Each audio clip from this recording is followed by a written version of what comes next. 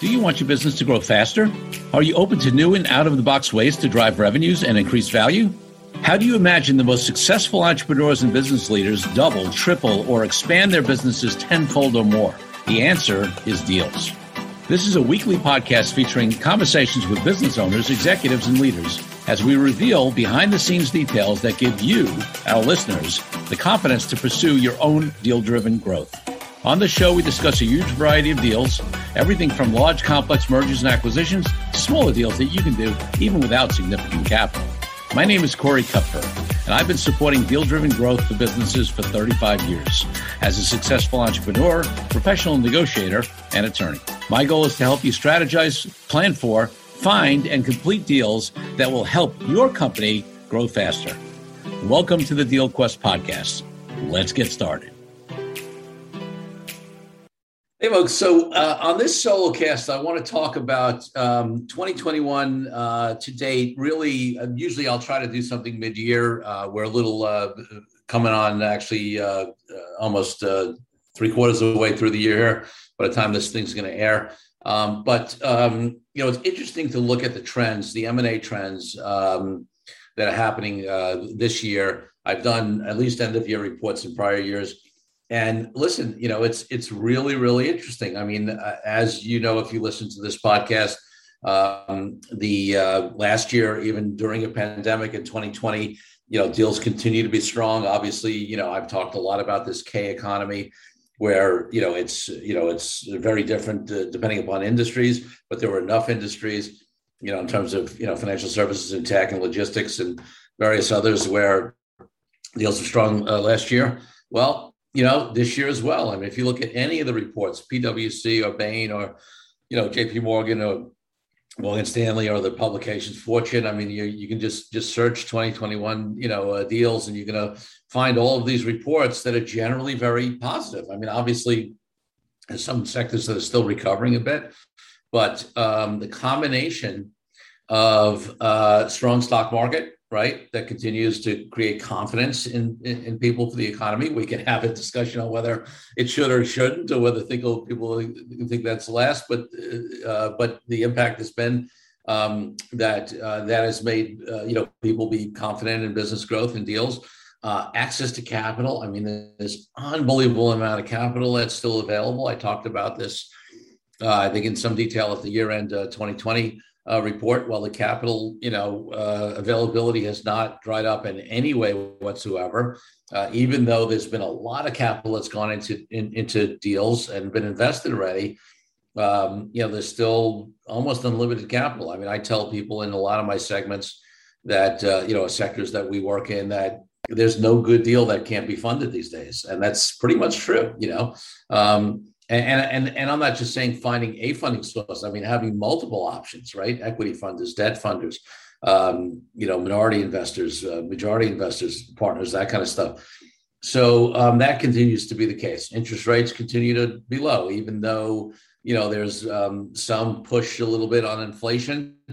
Interest rates seem low. We can have a debate on whether we're in the start of an inflationary period, or whether some people think that there's a blip just because coming out of the pandemic, people had reduced prices. Now they're going up, and or they're looking to make up some money, and or wage costs, labor cost has gone up because it's hard to find people.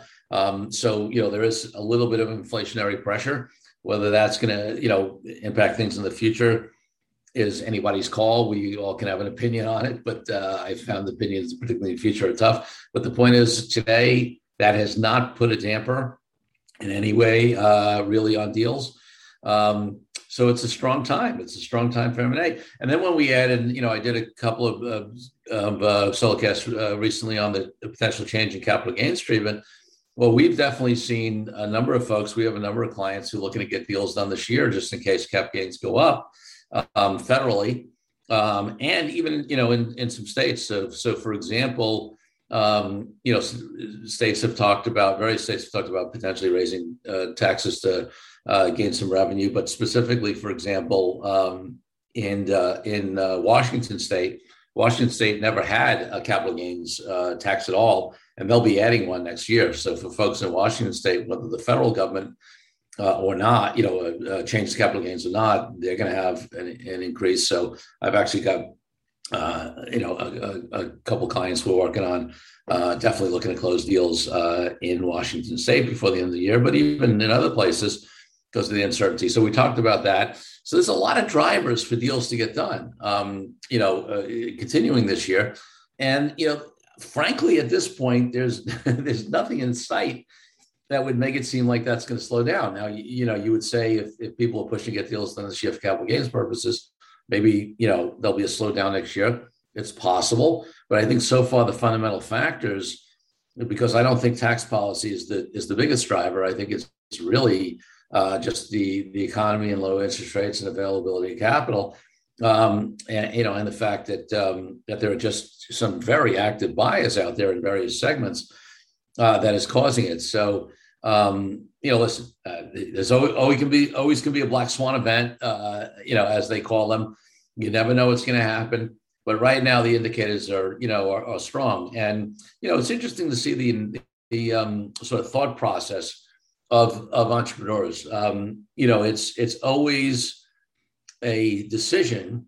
If you've built a company that is now as valuable in a particular industry and valuations are high. I mean, I was just, we have a deal going on for a client in a small, actually there's two in, for example, the wealth management space, with the multiples that they're getting, they're both selling. One is down the line and another is earlier stage. But the multiples that seem to be on the table are, almost double what they would have gotten in historically.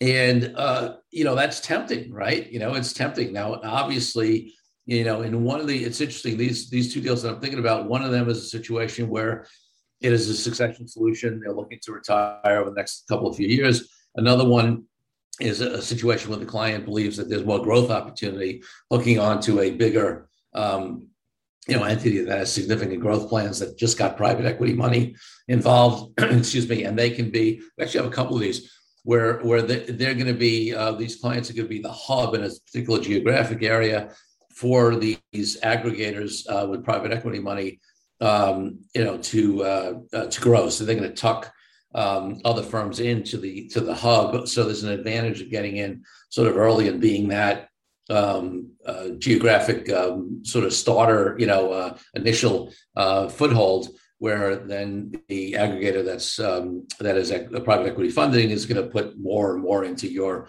hub, and you're going to benefit from that along with them because you're going to have some equity in the bigger company. So we see a lot of this going on. We're busy. I will tell you something that I think I heard recently for the first time, maybe in my career. I mean, there's been other times that have been busy, but I just had a couple of clients tell me that, they were prospects that were referred to me, right? So they were, considering my firm and other firms, who told me that there were, in one case it was one, in another case it was actually, I think 2 or 3 firms that they spoke to who said they were too busy, law firms, too busy to take on additional deals, which is amazing to me. I mean, not that, listen, I mean, we don't take on, in concept, I wouldn't take on anything if I was too busy. We're not going to take on the work. I mean, I respect those firms that said that they were too busy to take on the work, because it's much better than taking on the work and not being able to properly service the client. Now, I've built a model where I have access of counsel attorneys who are available to me as needed, so we can expand sort of a contract as needed. And despite the fact that we are very busy and doing more deals than ever, I can add capacity to do additional deals. So that's fortunate. But my point more so is that it's sort of a sign of the times. I mean, when you got professionals who are saying they're too busy to take on additional work, you don't see that all that often. Usually people will figure out how to staff up, to handle growth, because obviously that's revenue and profit opportunities. So that's another sign. In terms of sectors, I've talked about this before. We do a lot in financial services and tech. Both those sectors are booming. For obvious reasons, healthcare sectors. There's a lot going on there, and I think last year, while healthcare was obviously, and they still are, but not quite as much, having to be focused on actually dealing with the pandemic. Now there's the start of more activity in that sector as people are able to take a little bit of a step back, and also as they're looking at the impact of things like these pandemics on their business models, and looking for different opportunities to be able to better service or be more profitable, and in any kind of challenging or changing market, there's always opportunities for deals. So you see people looking at that. And it's interesting because this is not just true in the U.S. If you look at some of those reports that I alluded to before, they also analyze things internationally, and deals are up and busy internationally as well. It's not just in the U.S. So overall, you see significant deal activity around the world, and there's some stats that on the mega deal side, right? The really, really big deals that we're talking about, multiple billions and billions. Those deals are already either close or by this point, because some of the statistics are about half a year in. Now, they probably already surpassed total, annual numbers over the last number of years. And even deals, sort of a rung below that, bigger deals are also running at a pace. And there are fewer statistics on smaller deals, but based upon everything I see, I mean, certainly anecdotally for us, we're seeing more and more deals that are going on now. So, it's an interesting time to be a deal lawyer, to be a deal podcaster, to have this focus. I think the challenge, and I've talked about this, the challenge in these times often for buyers is deal discipline. And is there a point that's going to come? I said that, for example, in the wealth management segment, there are some folks that are getting multiples that are twice what they historically, would have gotten, and in some cases even more. Is that something that's going to come back to haunt buyers, right? We've seen it in other cycles where at the end of the cycle, people overpay, whether that's in companies, you see it in real estate. So only time will tell on whether the need to deploy capital and the competition for good deals and the pace at which some of these companies are growing, is going to give them the kind of returns that they want in the future. But certainly on a seller side, it's an amazing time. Now, it's always interesting. I started to get into this a little earlier. Just that fundamental decision, right? Because obviously, listen, if you're near retirement, if you're looking, if you would have sold in the next year or two, sure. I mean, why wouldn't you accelerate the deal now for capital gains reasons, for multiple reasons? Who knows how long those valuations are going to stay around? Or if you're younger and you're looking to latch on, like I talked about that one place where they think they have a bigger, or two of them they're working on now, where they think they have a bigger opportunity, latching onto a bigger shop for growth. All right, that's easy. But what if you are very happy with running your business, your firm? Things are doing well. It's running off nice cash flow. It's a lot of money you can get to sell it, but you might have another 10 or 20 or 30 or 25 years, whatever it is in you.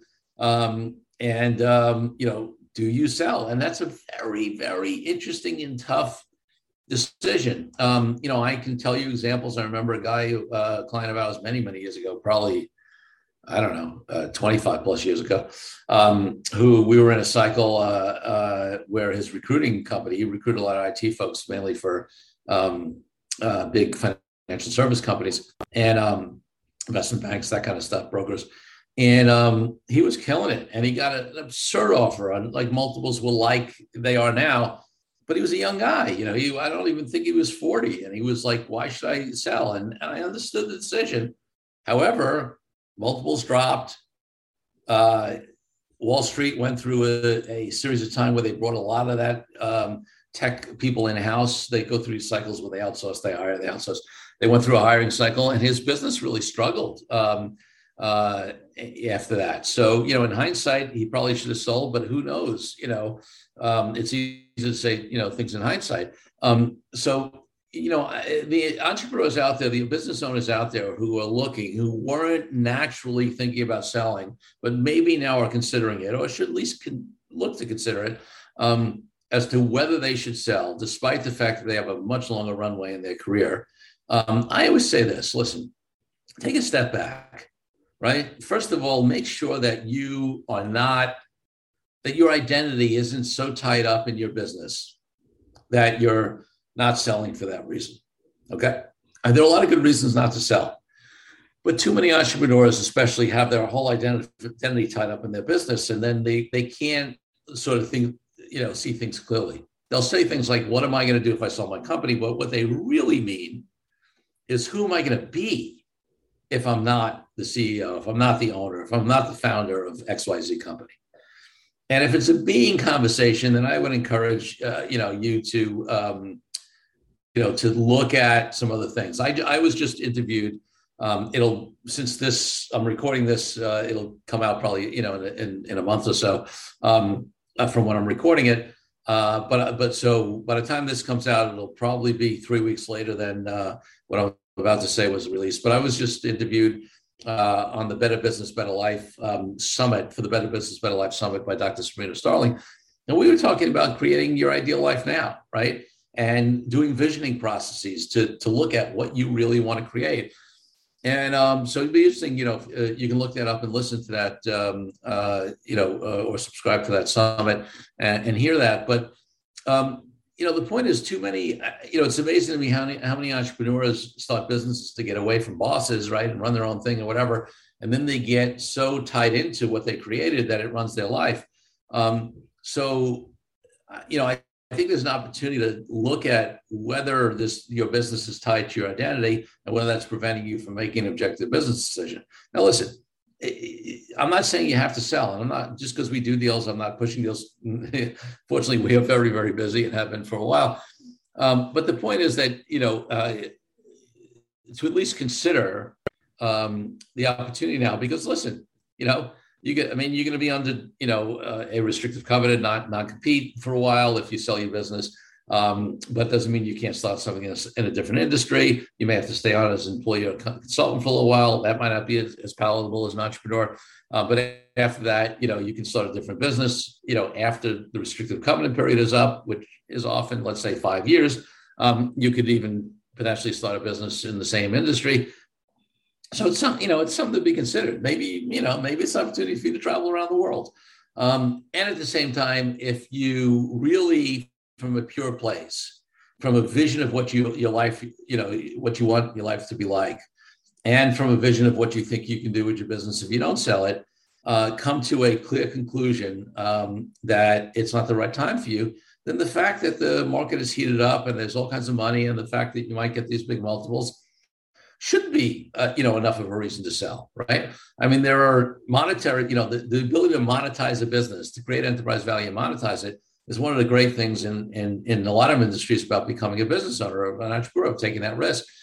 But it's not the only thing, right? The other thing is, if you're running a business that you love and it creates the freedom you want. I mean, in that summit, I mentioned, we talked about Ideal Life Now, and I've talked about Ideal Life Now on this podcast.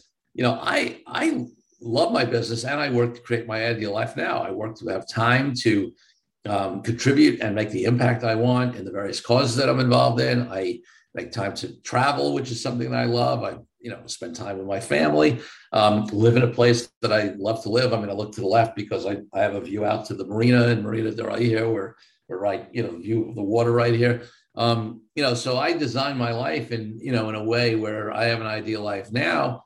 If I'm running a business that, let's say I got an offer, and I'm loving my life and making good money, and I'm energized and motivated by what I do and helping my clients and whatever, if you're in that position, you don't have to sell, but I think it's worthwhile evaluating it, especially in a market like this.